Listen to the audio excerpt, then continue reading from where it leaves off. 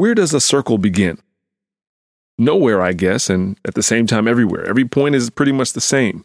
However, we universally agree that as we fly through space on this beautiful blue planet, that the top of the year, January 1st, is the beginning. It's where we all universally recognize as the beginning. And it's as good a date as any to acknowledge an opportunity to agree on one starting point, an opportunity to re-engage in efforts and restart and for renewal of things.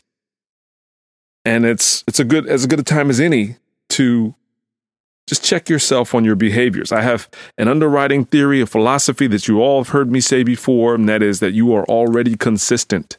Consistency is key in terms of bringing about results and progress.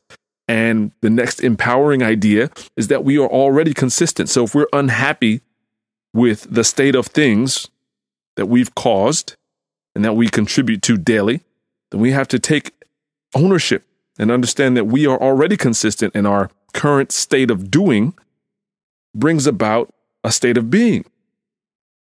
I'd just like to wish you a happy new year at this time. And if you are desiring to make a change, I want you to know, number one, that you are not alone. I want you to find a guru, find a plan, and work the plan. Ignore the tips. There's tips everywhere. Tips are just the leftover things, the fortune cookie stuff. And what's more important is that you find a plan, that you find a guru or a helper, and work the plan. Become consistent in that plan, and everything is possible. Okay? I'm Coach B. Moore. Happy New Year. I'll talk to you tomorrow.